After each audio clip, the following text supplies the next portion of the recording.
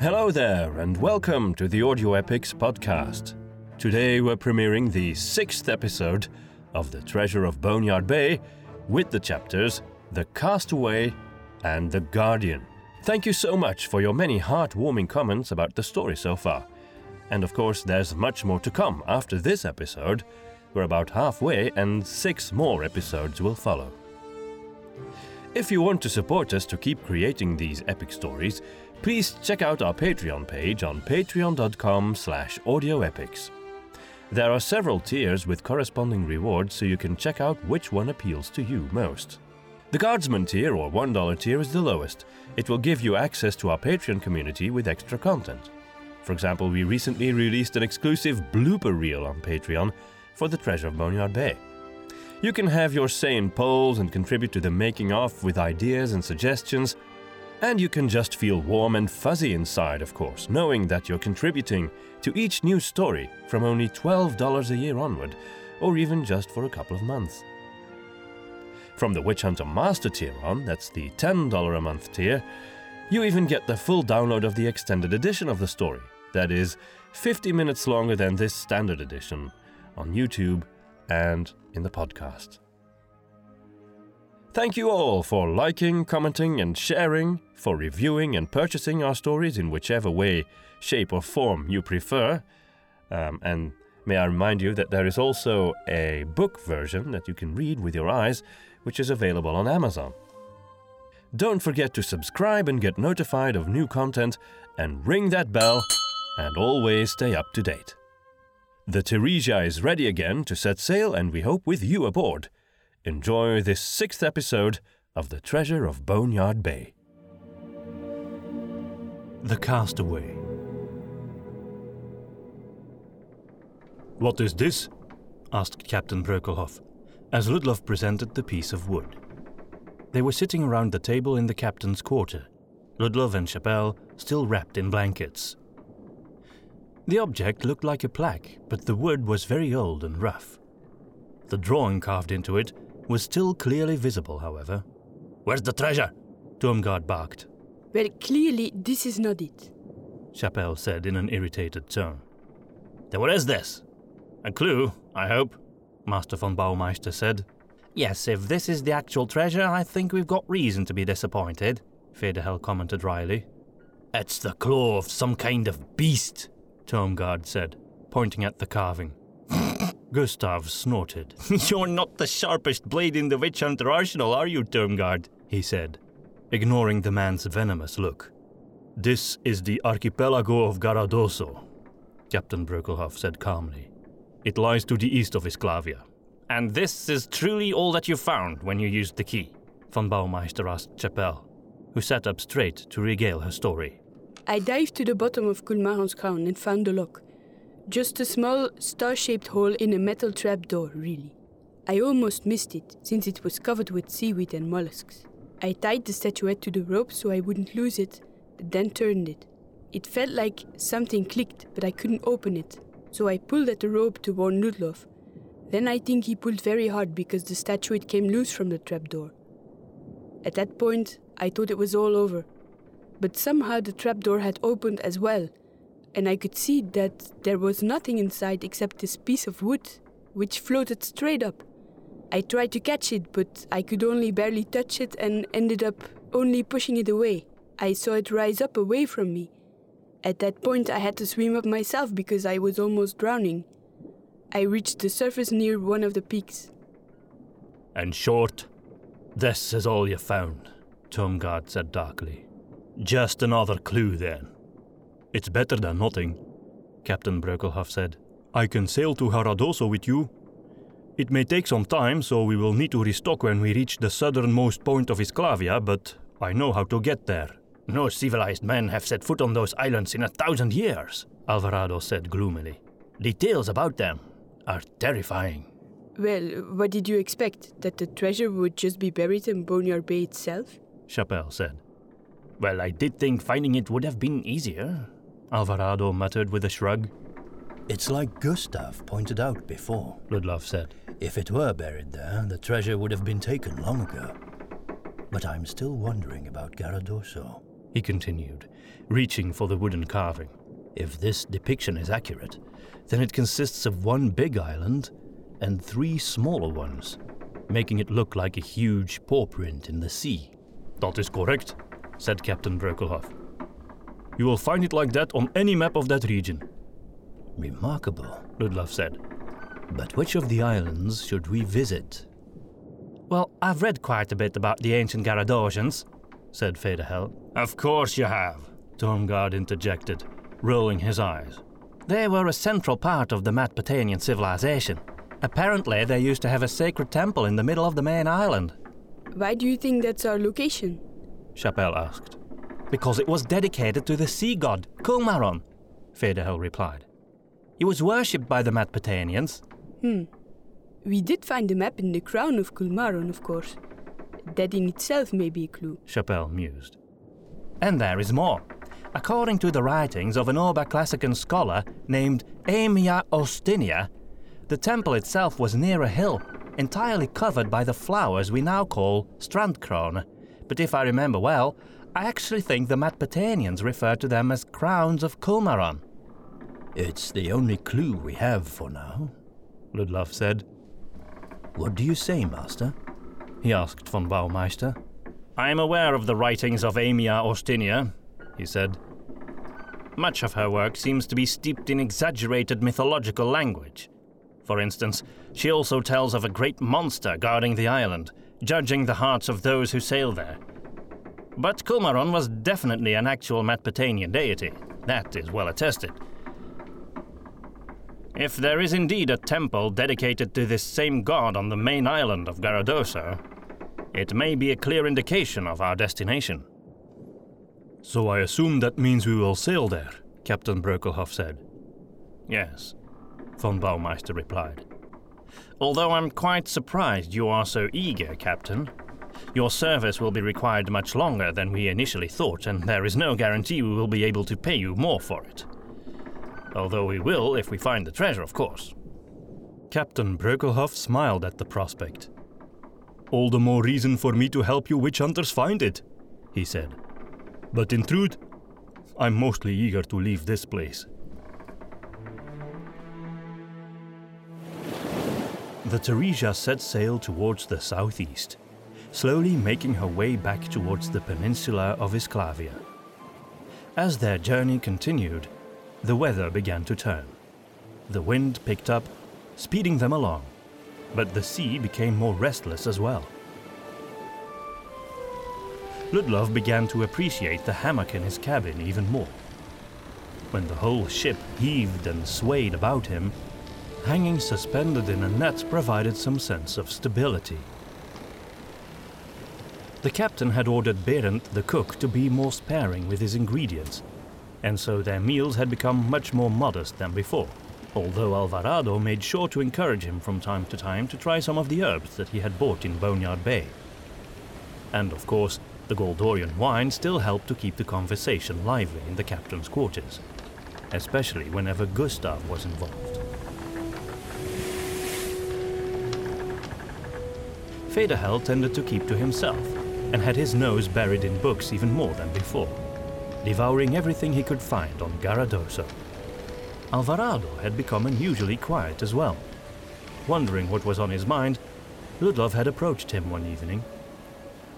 "You know, what this scholar wrote is no mere myth," he had said. "The monster that judges hearts is real.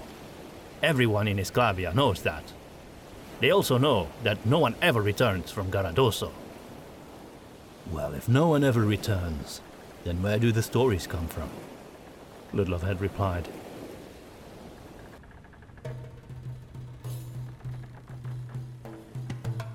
The sky was bright, but the sun was hidden behind the tattered rags of white clouds when they arrived in the southernmost port of Podia. It immediately looked more civilized than Boneyard Bay, but beyond the harbor it was rather small. The buildings were white and thick-walled, with wide turrets covered with red shingles. Tall, thin palm trees stuck out between them. They fascinated Ludlov, for they looked unlike anything that grew in his home country. He also found himself marveling at some large, colorful birds that he had never seen before, with curved beaks and long tails. Alvarado paid a boy with a monkey on his shoulder to lead the group through the town and show them where the best traders could be found. In the streets, they saw people from every part of the known world, many of them from the southern continent. There were turban-wearing men carrying scimitars, and tall, mysterious black-skinned women who wore rows of rings around their exceedingly long necks. All manner of languages were spoken at the market stalls, including some that sounded different from anything Ludlov had ever heard before. Their stay in Podía was brief.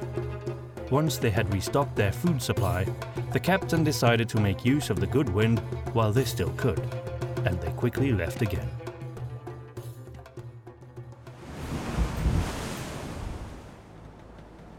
The Teresia sailed east and then north once she had passed the southernmost bend around Disclavia. The wind calmed down again once they were on the east side of the peninsula, and their journey slowed down somewhat. One night, Ludlov was alone in his usual spot on the barrel on the deck, enjoying a blood-red sunset, when he decided to stretch his legs and walk around a bit. As usual, Gustav, Federhel and Alvarado were playing cards, while crew members went about their business around them. The other companions of the treasure hunt seemed to have retired below deck. Ludlov made his way to the poop deck, leaning on the railing, looking at the widening trail the ship made in the water behind them. He had never expected it, but the journey really had helped him with his grief. He almost felt guilty about the relief and even joy he had felt at times, as if he was only allowed to feel pain and despair anymore after Maria's death. But then he thought of the return home, with or without the treasure, and the empty living quarters that awaited him there, and he knew he would be grieving for years to come. Would he ever truly be free of the pain? Did he really want that?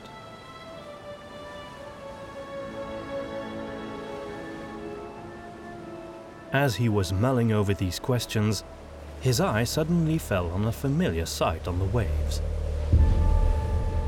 A ship that looked like it had black sails. Perhaps it only seemed that way in the dim light, but if the sails were indeed black, it was almost certainly the same vessel they had encountered before. It was closer now, and he could make out its shape without the help of a spyglass. His suspicion only grew as it was picking up speed, closing the distance towards the Teresia with the wind in its sails. He looked around at the sailors on deck. Some of them noticed it as well and pointed.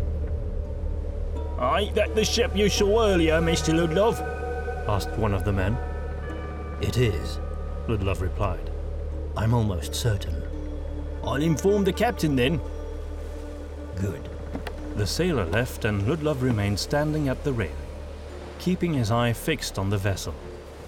The sun had set completely, leaving only a tepid glow in the sky when Chapelle arrived. I was sent here to watch the black ship with you. She said, then turned to Ludlov, eyeing him warily. Don't you have a spyglass? I do, he said. I find them useless. I prefer just watching. Chapelle shrugged and took out her own spyglass.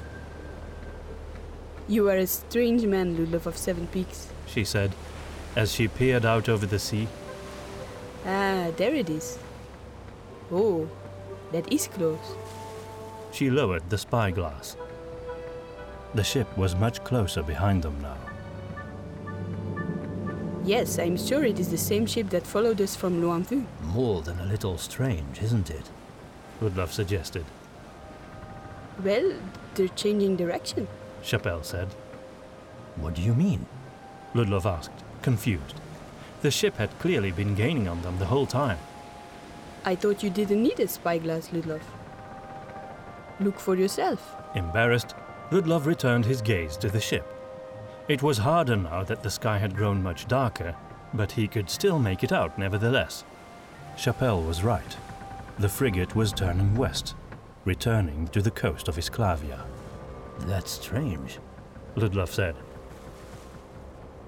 It wasn't flying the pirate flag, Chapelle said. so I never thought they were planning to board us. Are pirates always so polite as to announce their visits? Polite, no, but proud and cruel, said Captain Brokelhoff from behind Ludlov's back.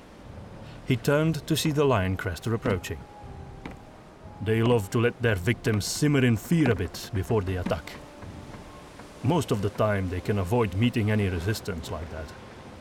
A lot of pirates are cowards and would prefer not to fight. He smiled. In the case of the Theresia, we have nothing to fear from most sea robbers. A galleon like this, armed with broadside cannons, they wouldn't dare approach us. Ludlov frowned. In that case, Captain, I think these may have been pirates. The captain shrugged. Perhaps, but then they obviously changed their minds and gave up. Ludlov couldn't argue with that. As he watched the ship sail away towards the last remaining light on the horizon, Chapelle laid her hand on his shoulder. It is good to be vigilant, Ludlov. You did well. I hope so, was all he could say. Ludlov remained on deck throughout the night, still wary about the ship. Their turn could have just been a strategic maneuver, a ruse. For all he knew, they were planning to return for a surprise attack in the dead of night. Pirates never do that, the crew members had told him over and over again. But Ludlov believed there was a first time for everything. He knew there was someone in the crow's nest, but he couldn't sleep anyway. And as Chapelle had said, it was good to be vigilant. The stars and the moon were shining brightly far above, mirrored in the calm waters of the sea, when Ludlov was still sitting on his barrel, watching the horizon. Once again, Chapelle approached him, bearing a lantern this time. The warm, flickering light reflected on her golden hair, making it look like living fire. You are one obstinate man, Initiate, she said, as she set the lantern down on the barrel next to him. Some would call it paranoia, he admitted. Perhaps it is, he added, feeling self-conscious. Did they send you to keep an eye on me again?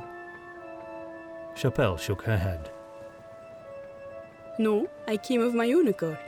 Ludlov was silent, but he appreciated her visit. I want to thank you, Ludlov, Chapelle said unexpectedly. Thank me? For what? She hesitated and looked a bit embarrassed. It was only because of you that I returned to the Theresia after Longview, she said quietly, even though there was no one around to listen in on the conversation. I was really thinking about quitting and returning to my past to set some things right. It seems in some ways I'm still an initiate myself, and I still need to be tested at times. I think that is true for all of us, even Master von Baumeister.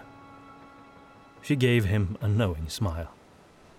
In any case, Witch Hunter, I believe you passed the test, if I may say so as an initiate, Ludlov said. For now I did, Chapelle said. But I still feel the pull of Boduwag Forest. It calls to me, Ludlov. I've never experienced anything like it. It's not merely the desire for justice or revenge. It's destiny.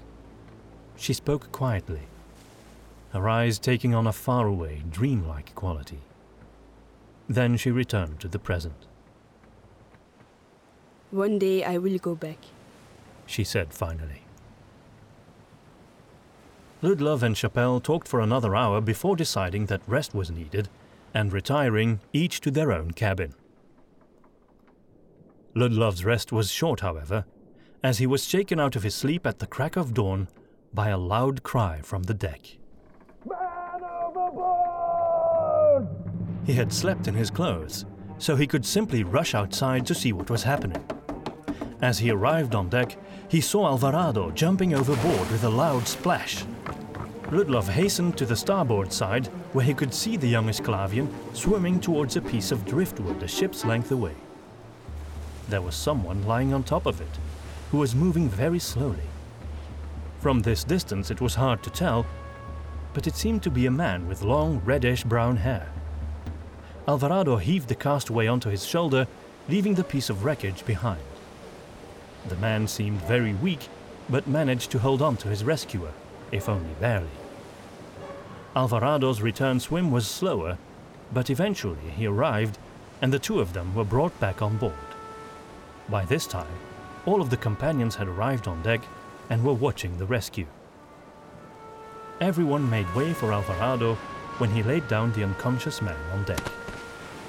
Up close, Ludlov could see his face was burned red by the sun, and his lips were scabbed and parched. He looked like he had been floating on that piece of driftwood for days. "Is he conscious?"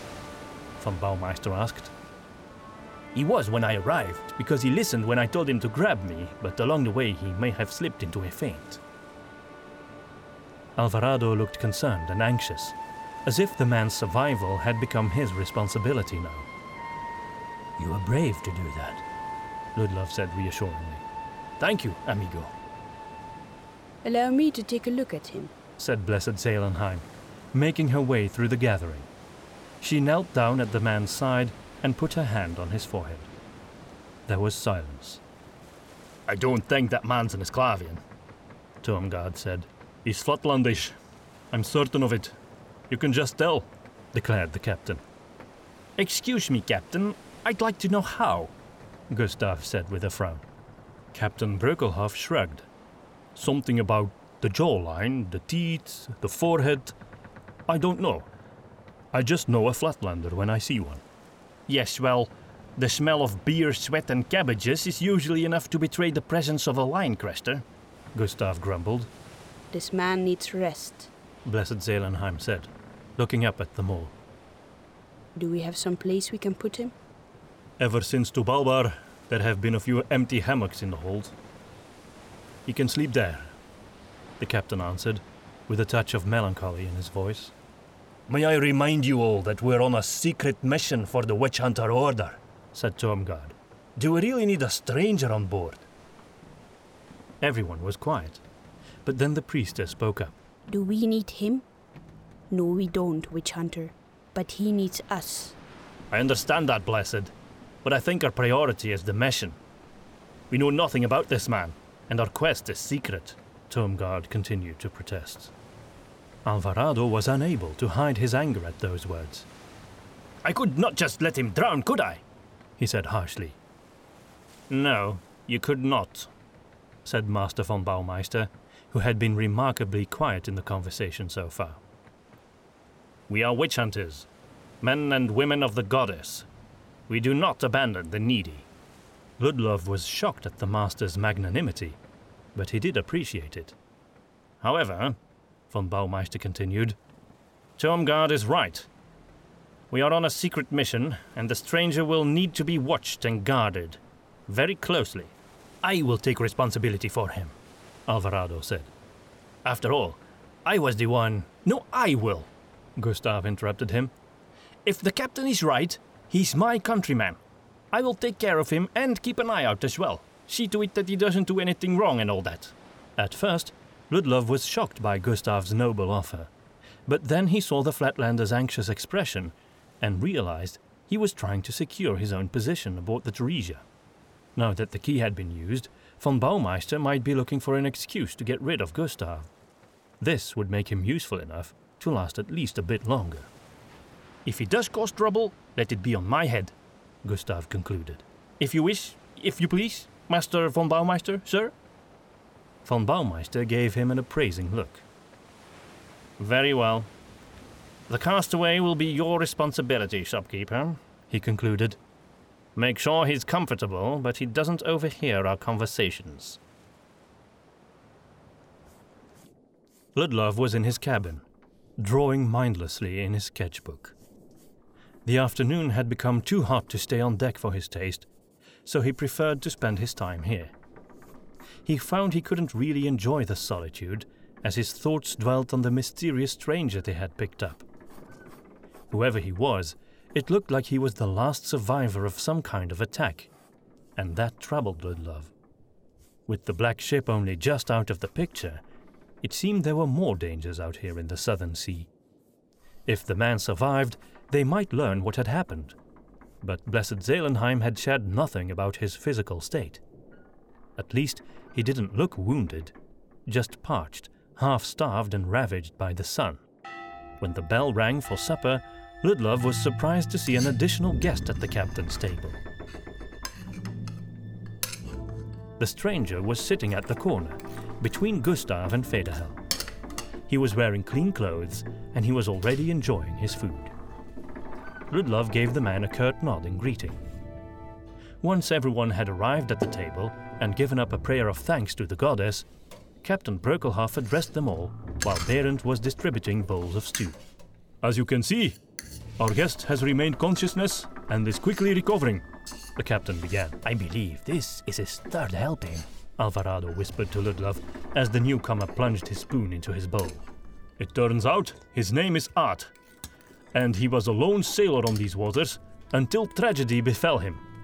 Art, if you feel well enough, perhaps you could tell us more? Art looked up, his scraggly beard dripping with stew. Nou, fijn jullie hier allemaal te mogen ontmoeten. Bedankt dat jullie me lekker gegeten hebben. Vooral die jonge kerel met zijn zwarte haardos daar, he said in a surprisingly deep voice. Ludlov had no idea what he had just said, but it sounded like a coarse dialect of Flatlandish. He's happy to meet us and thanks Alvarado for rescuing him, Gustav translated. I can speak, don't I? Ard laughed. I just wanted to see if my fellow Flatlander would translate me honestly. He patted Gustav on the back.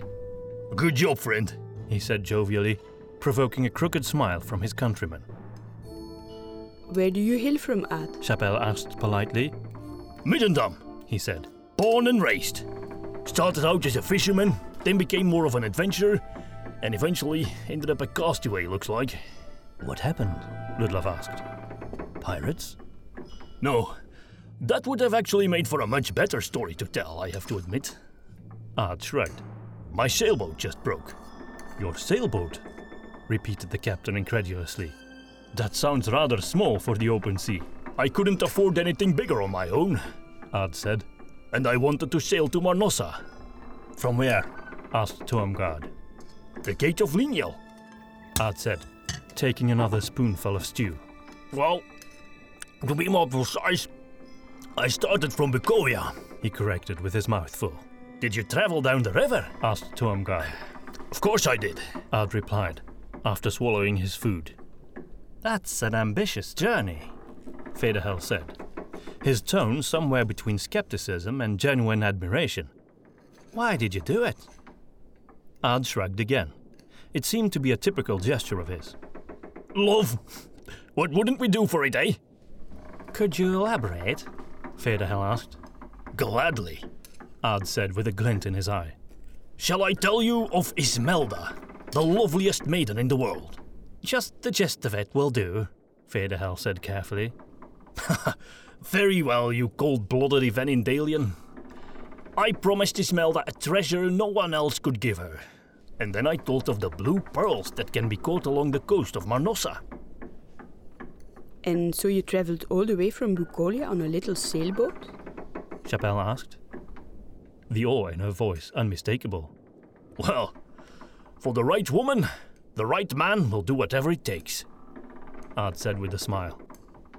Even go on a journey no one has ever even tried before. No one's done it because it's impossible, Tormgard grunted. Besides, Marnossa is still quite a way north from here. If your story is true, you sailed way too far south, Flatlander.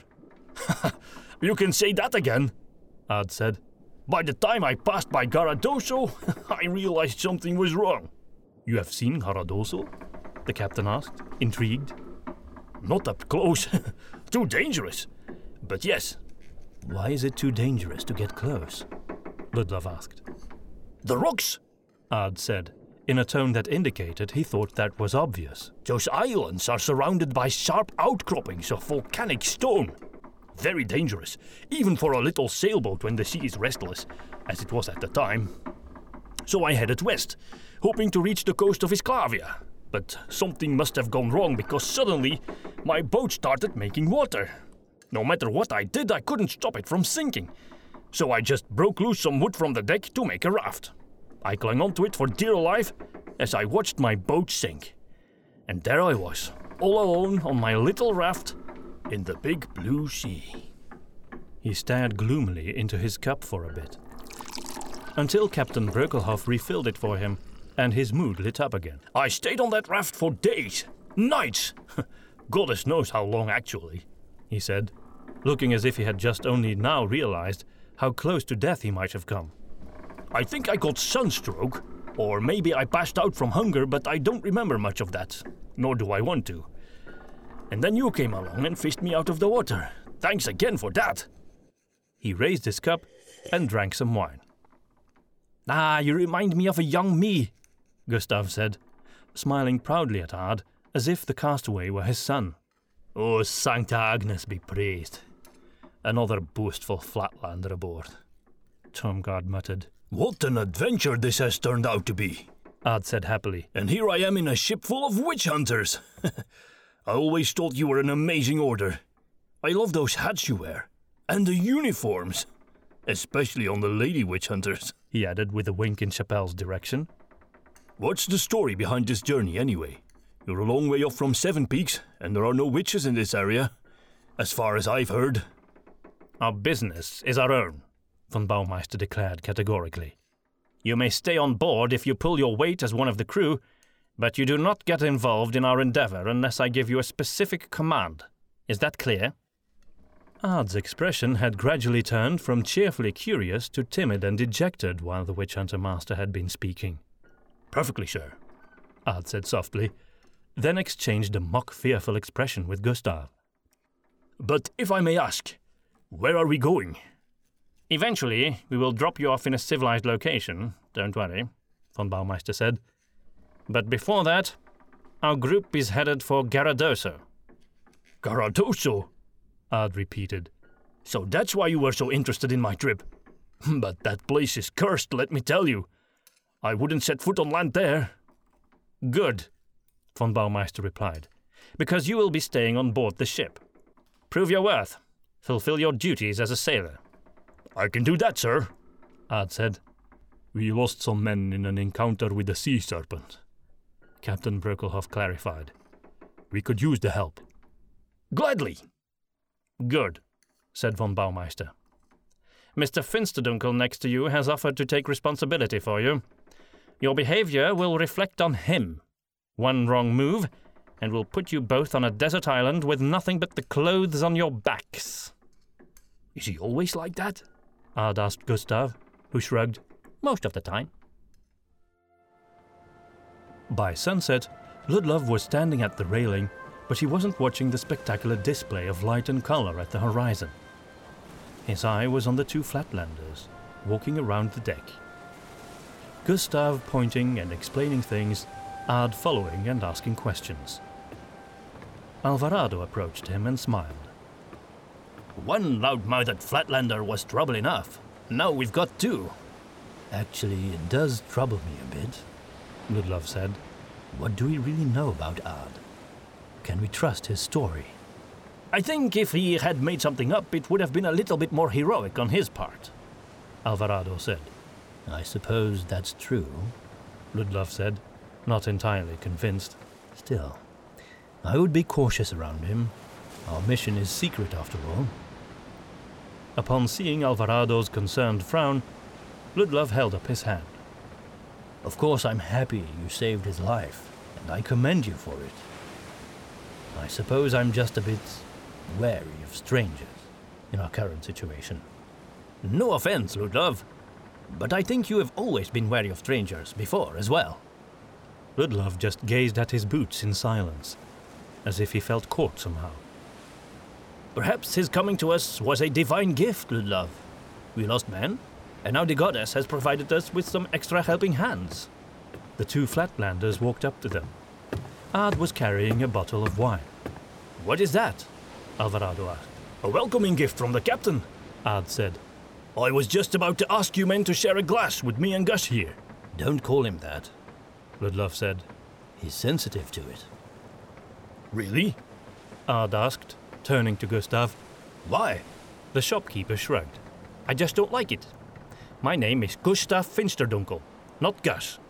You know, it makes me wonder, Ard said, then looked at the bottle of wine. Forget about glasses, he muttered, and then pulled the cork from the bottle with a loud plop. To set the example, he took a good swig from the bottle before wiping his mouth with the back of his hand. Bien vu, he said. Not bad, not bad.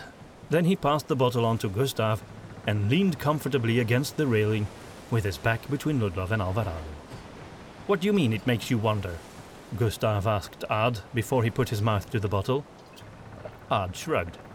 You're from Flatland, but your name is Totik. Why is that? Gustav drank, smacked his lips and passed on the bottle to Alvarado. It's just the name I chose when I settled in Seven Peaks. I wanted it to sound like I belonged there. Why Finsterdunkel?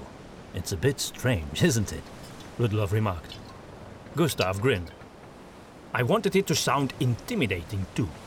Ludlov thought it rather ridiculous, but he kept his opinion to himself. Apparently Gustav was quite touchy when it came to his name. He accepted the bottle from Alvarado and had a gulp. It felt wrong to treat fine wine like this, but he did enjoy the taste of it. So, this journey to Caradoso, Ard began. It is secret, Alvarado said. Oh, I already know you're hunting the treasure of Boneyard Bay, Ard said with a dismissive wave. Ludlov sighed in exasperation. Let me guess. Gustav told you? Of course he did. Flatlanders tell each other everything. I actually think it's exciting. The money is not for us, Alvarado said. It's for Seven Peaks. Ard shrugged. It doesn't matter to me. It's the adventure that excites me, not the treasure. I grew up rich. Money bores me. He had another swig from the bottle after Gustav handed it over to him. The truth is, he continued, I spent the last 8 months of my life without a coin in my pocket, and I've never been happier. I've been working for food and shelter, living from day to day, like I will be doing here. It's simple, it's honest, it's good enough for me. He smiled and passed on the bottle to Alvarado. There was a pleasant silence. For a moment, Ludlov had the feeling he was just on a boat trip with some friends, not on a perilous journey to find a legendary treasure.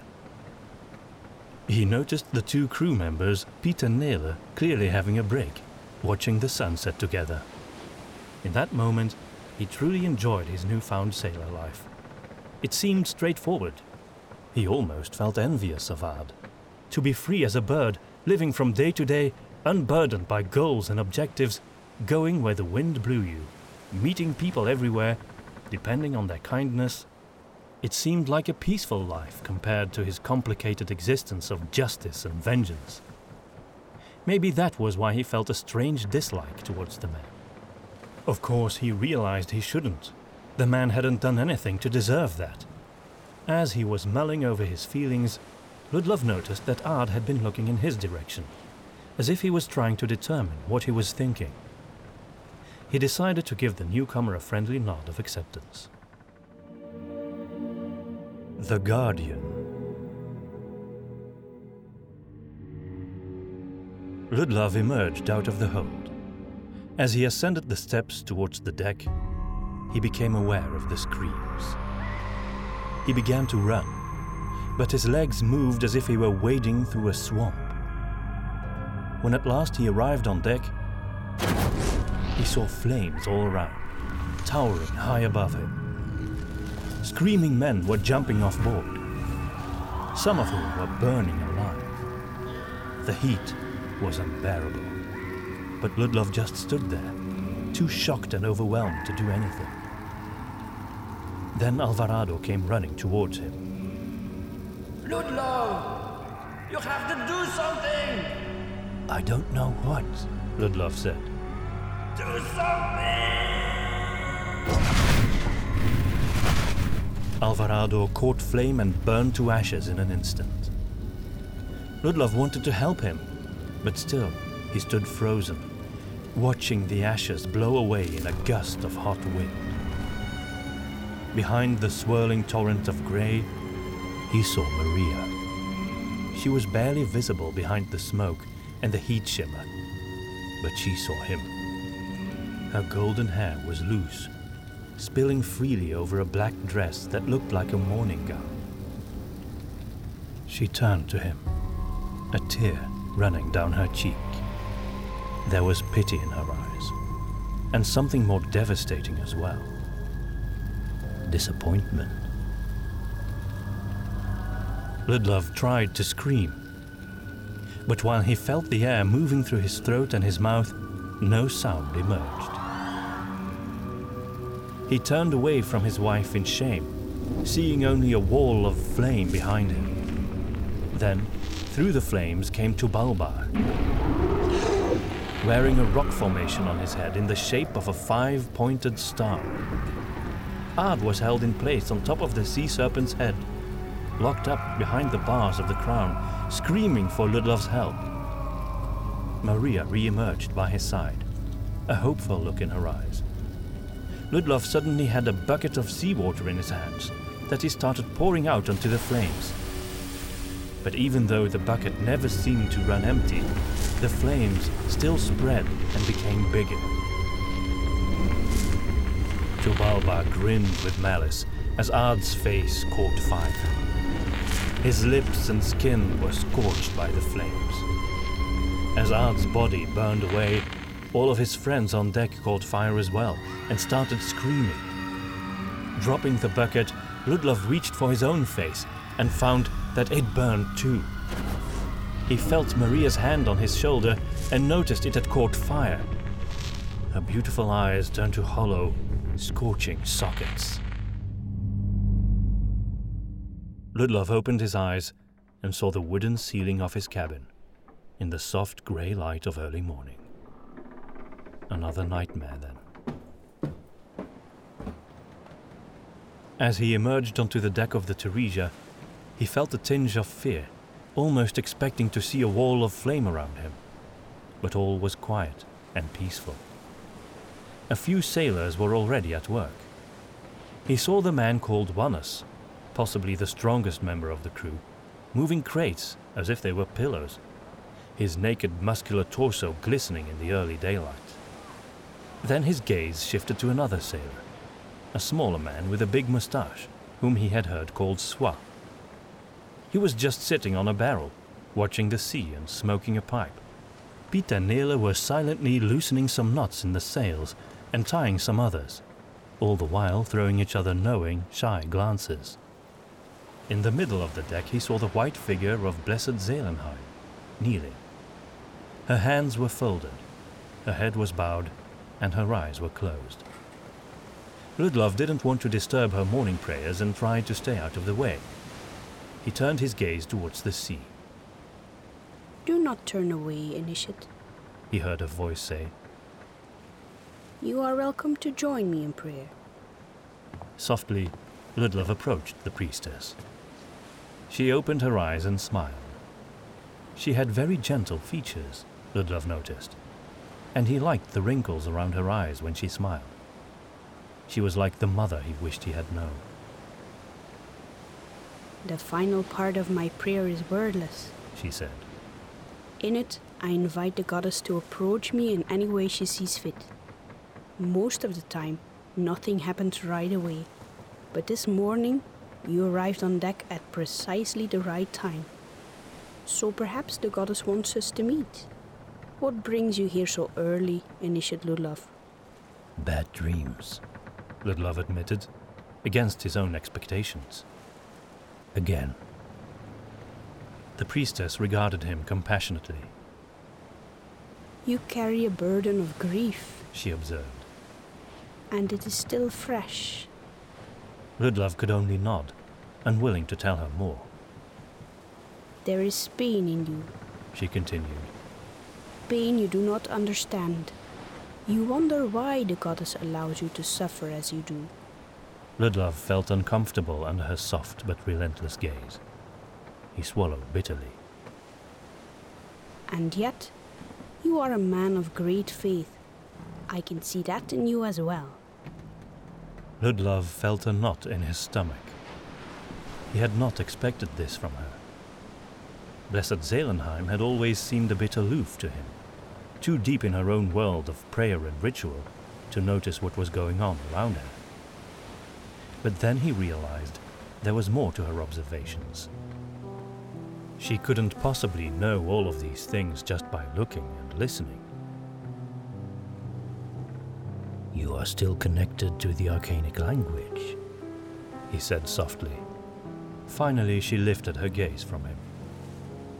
I know it, she said. but I can't use it. Nor do I intend to, while the presence of the Seven Stones forbids it. But I know its place in our history, and I will not deny that. That was far more than Ludlov had come to expect from a Voronitzian. Yes, I am familiar with your writings, Ludlov of Seven Peaks, she added with a sly smile. What did you think? She shrugged. Good points, but if you're right, then the goddess will prove it. Until then, my allegiance lies with the cardinal. Another fair assessment, Ludlov had to admit. It's a shame you stopped writing because of your grief, the priestess said. I can't. I couldn't, no. I understand. You have been placed on a different path now. Very often the goddess surprises us when we discover her will for our lives. Was my wife's death her will? Ludlov dared to utter the question that had been tearing at him for months. She does not will evil, Ludlov, the priestess said. But in a world where evil is not possible, what is the meaning of good? Ludlov understood. He had always understood, rationally. Living through it was another matter altogether, though. The goddess has allowed this evil to befall you, suffering from it as much as you do. But if you allow her, she will also use your pain to bring about great good. Already she has placed you on the path of a witch hunter. You will bring justice to this world and destroy evil, and your pain will drive you. When she saw his expression, she smiled again. Rest assured, Initiate, it will not always be so.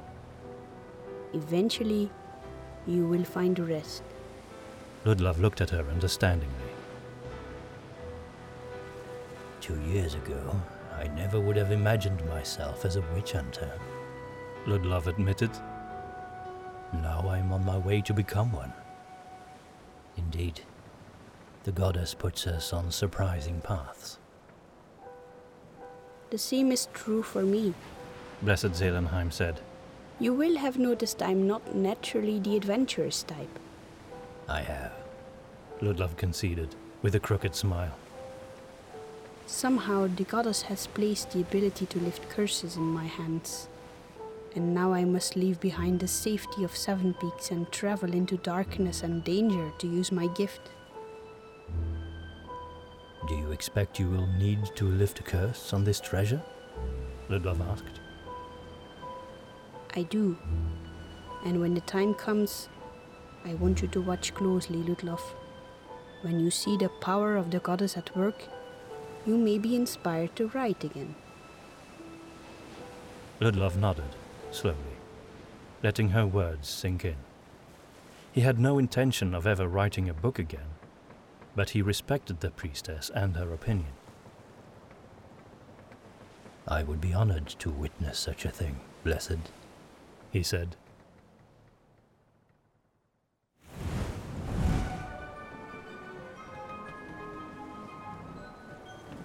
They sailed on for many more days, and Ludlov lost track of time.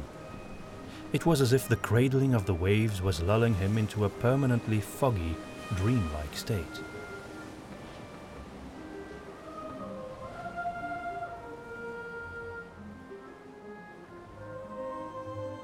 The weather seemed to grow warmer every day. On a particularly hot day, Ludlov had gone for an early swim with Chapelle and Alvarado. Afterwards, they had exchanged stories about strange encounters and funny anecdotes over lunch, while their clothes dried in the noon sun.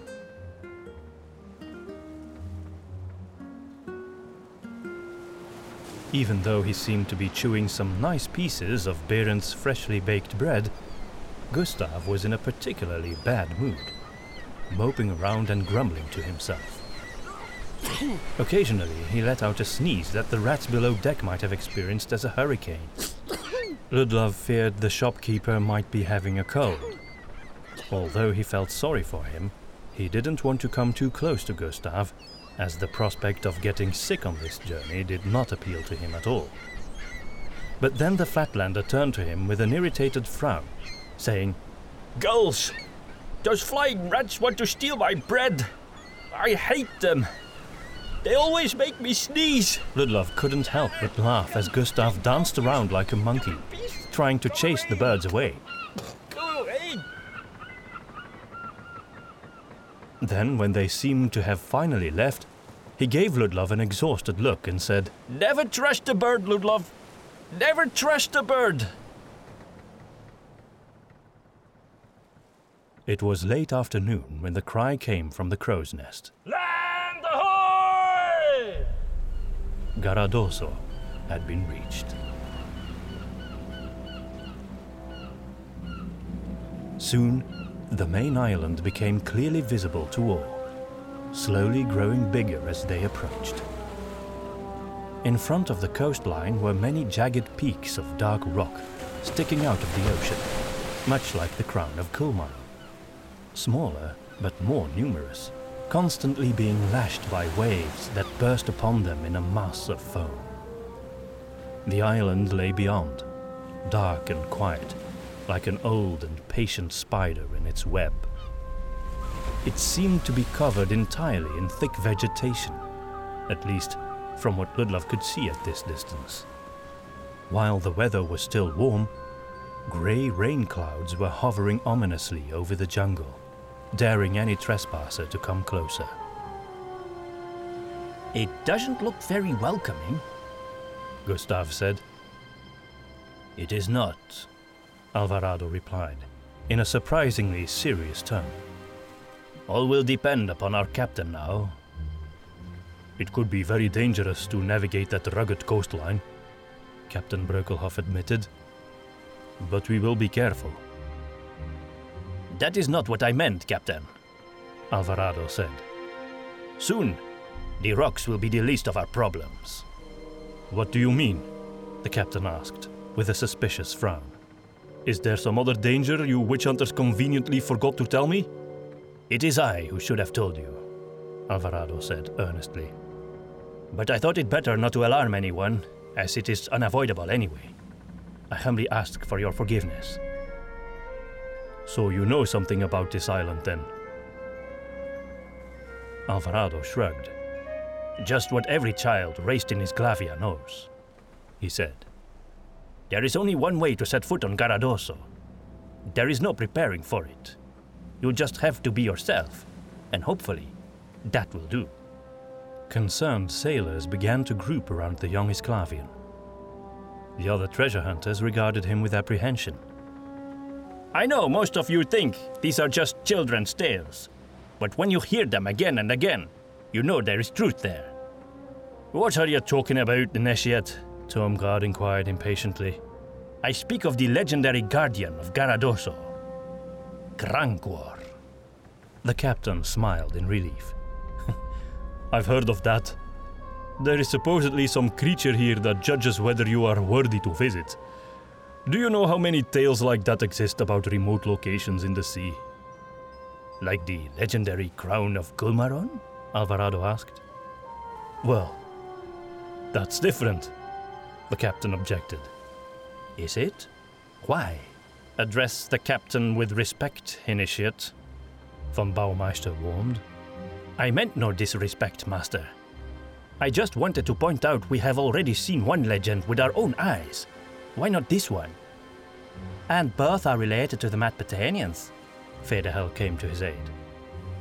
He grew quiet when he saw the master's expression. "Tell me about this crankpot," Captain Brokilhoff said. Crankwar, Captain, Alvarado corrected. Gladly. Everyone was quiet, ready to listen to Alvarado's explanation. He seemed to grow a bit nervous about all the sudden attention, but then he composed himself. Well, as you can see, and as Ad will be able to confirm, the entire island is surrounded by sharp rocks. Captain Brokilhoff quickly glanced at Ad, who nodded. "I've sailed past the eastern side, and I can confirm it," he said. "Those rocks are around the 3 smaller ones too." "Go on," the captain told Alvarado. "Well, there is only one place to anchor the ship, which is by a very tall spiky rock, some distance from the island. It has a strange symbol carved into it, or at least that's what my nanny told me. There, Crankor will come and put you to the test. You, and only you," he added sternly. "Because I am the captain," Brokilhoff said with an understanding nod. "The Guardian judges both your heart and your reasons to visit the island. If they are pure, he will let you pass. If not, he will destroy the ship and kill us all." Captain Brokilhoff raised his eyebrows. "I see. Is that all?" Alvarado raised both his hands. "I can only pass on what I have learned in my childhood. It's up to you to decide what you do with it." The captain scratched his face. "Well, we cannot anchor down here. That much is clear anyway. We will have to find a good place. Where is this big spike? Did your nanny tell you that?" Alvarado shook his head. "Well, if it's the only place to anchor down, we'll just keep on moving until we stumble upon it, like we did with the Crown. The winds are taking us to the south coast of the island, and according to the maps, there's a bay. Seems like a logical place for nature to provide a bollard." "We'll need it," said Alvarado. "The sea is so wild out there, the anchor alone won't do."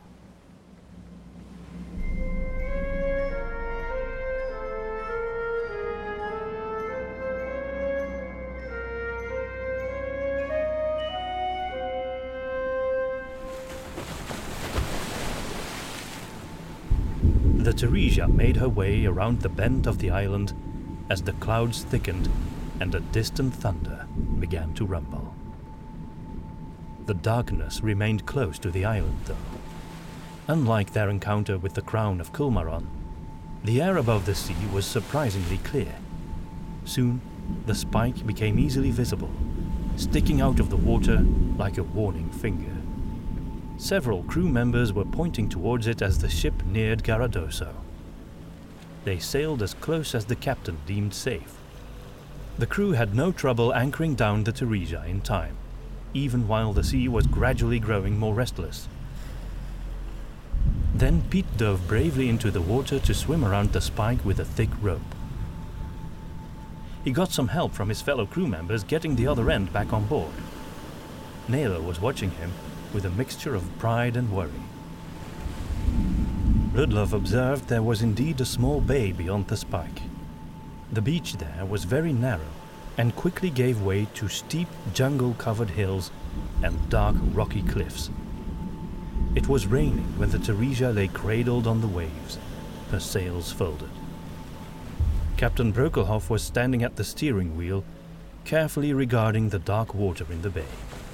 "Mr. Alvarado," he said to the initiate who was standing nearby, "I've done what you suggested. What happens now?" Alvarado bit his lip and took a deep breath. "Now, we wait for Crankor, Captain." "Well, we'll first see if he turns up," the captain said, still a bit incredulous. "Oh, he will turn up," Alvarado said. "He is the ancient guardian of Garadoso. To set foot on its soil, you must appease him. Otherwise, he will destroy us." "From my readings, no one has actually visited Garadoso in..." Federhel began, but a sharp stare from Chappelle silenced him. "Be not afraid, Captain," Alvarado said. "I have full faith in you. We all do. Ludlov knew Alvarado spoke his honest opinion by nature. He quietly wondered what he himself believed of these tales, and how the captain would fare if he were indeed to be tested by this guardian. How do you know it's the captain who will be tested? He asked Alvarado, expressing another concern that had come up in his mind. Perhaps the creature will consider Master von Baumeister to be the leader of this operation. Alvarado shook his head. Francois is a creature of the sea. It will have to be the captain. It's always the one in charge of the ship. It knows who that is. Captain Brökelhoff looked around at each of the witch hunters, the priestess, Gustav, and several crew members, including Ad, all of whom had now gathered around him on the quarterdeck.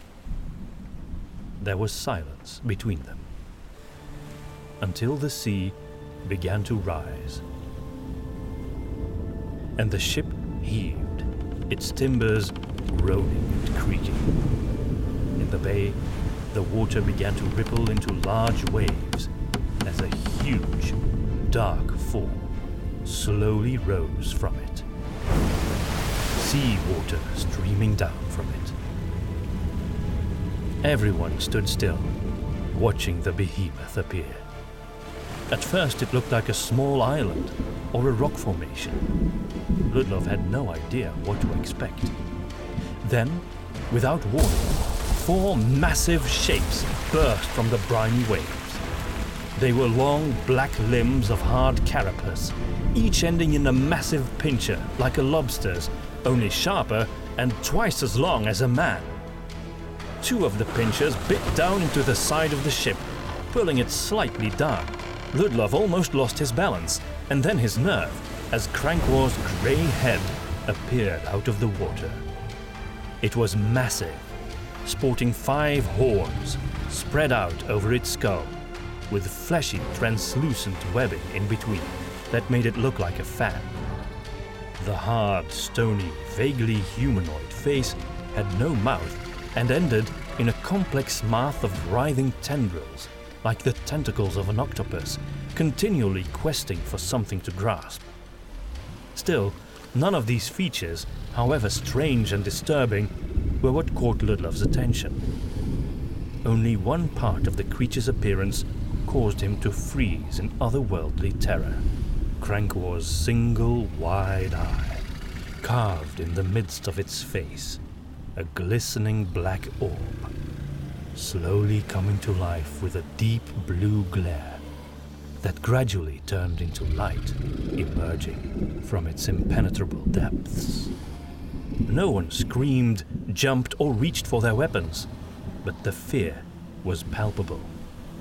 There was a bitter smell in the air, unlike anything Ludlov knew, and it made his eyes sting. As the blue light in Crankwar's eye grew brighter, the cross-shaped pupil at the center became visible, darting around the ship, now and then holding still to focus on a single figure. It lingered on Master von Baumeister, who stood with his chest out in a challenging pose.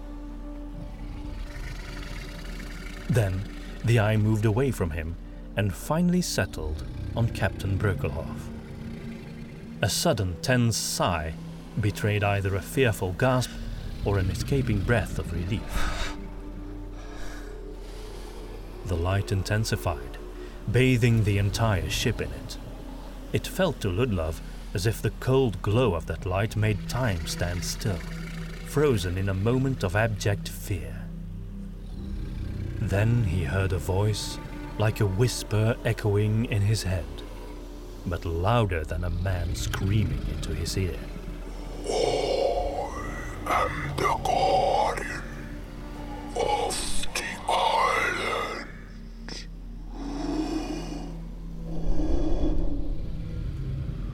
Do you come with honor?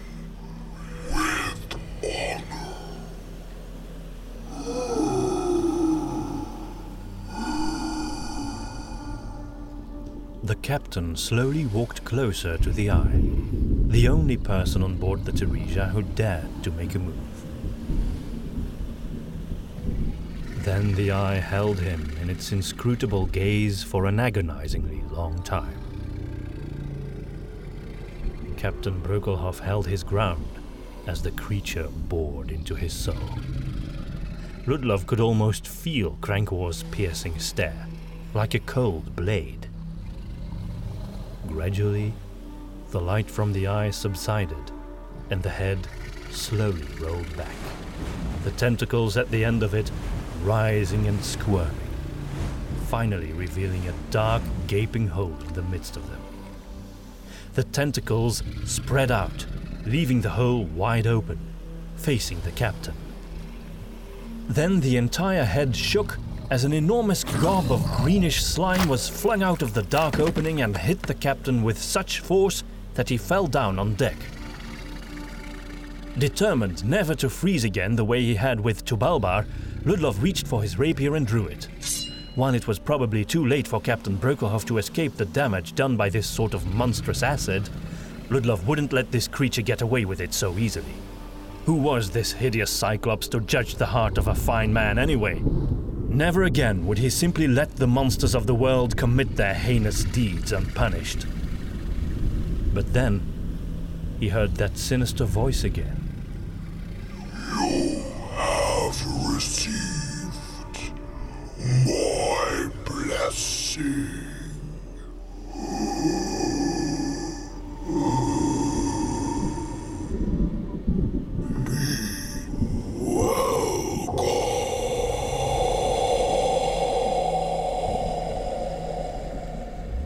Ludlov saw the captain crawl upright as the squid-like tentacles receded back into the water.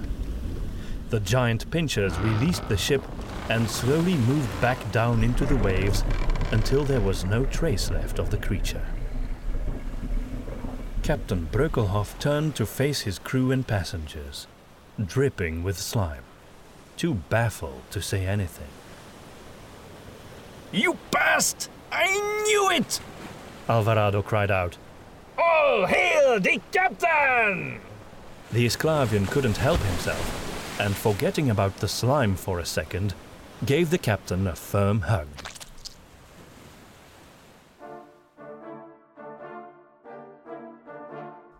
Thank you for listening to the 6th episode of The Treasure of Boneyard Bay, a Witch Hunter Tale. These are some of our wonderful patrons from the Witch Hunter tier or $5 tier on. Amy and Dallas Austin, Matt Patain, Peter Strandkrone, Cameron Brantley, Joseph Stowell, Cody Heitch, Mix and Match, Arno Teva, Caitlin Bredenkamp, Kat Musseri, Ryan Stock, Tony Ranico, and Liam Gabriel. Thank you guys. You make us reach for the moon instead of for the stars. We are tremendously grateful for your support. If you enjoyed this episode and look forward to more of them, don't forget to subscribe to our YouTube channel and click that notification bell hard so you'll get notified of our future uploads. Or consider activating the RSS feed on Podbean. Please share our stories with your fantasy-loving friends and relatives or just people yearning for original stories again, instead of the many remakes, adaptations, prequels, sequels and spin-offs out there. And it's always encouraging for us to read your thoughts and feedback in the comments. Should you mention spoilers to those who haven't listened to the entire story yet, please write spoiler alert before you comment or keep that discussion for the appropriate channel on Discord. You can find the link to join our server in the description and the pinned comment. The next chapter is called The Island and will be premiered next week. Michael Bay had nothing to do with it though. If you catch yourself listening to former episodes over and over again while waiting for the next episode, you might want to get hold of the extended edition that is almost an hour longer and a real treat to true fans of our setting of Ruda. You can purchase it on Bandcamp or check out the $10 tier on our Patreon page. Or just consider supporting us for $1 a month. That would be a mere $12 a year. It would treat one of us to a movie ticket in the theaters, which might actually inspire a new story or storytelling podcast. I'm gonna leave you now with your speculations and thoughts. It's bedtime over here, and I wish you all a great rest of the week and an awesome weekend. And I hope to see you again next week for episode 7. As usual, we'll be hanging out in our YouTube chat room lounge a couple of minutes before and after, and also during the premiere on YouTube. Bye bye!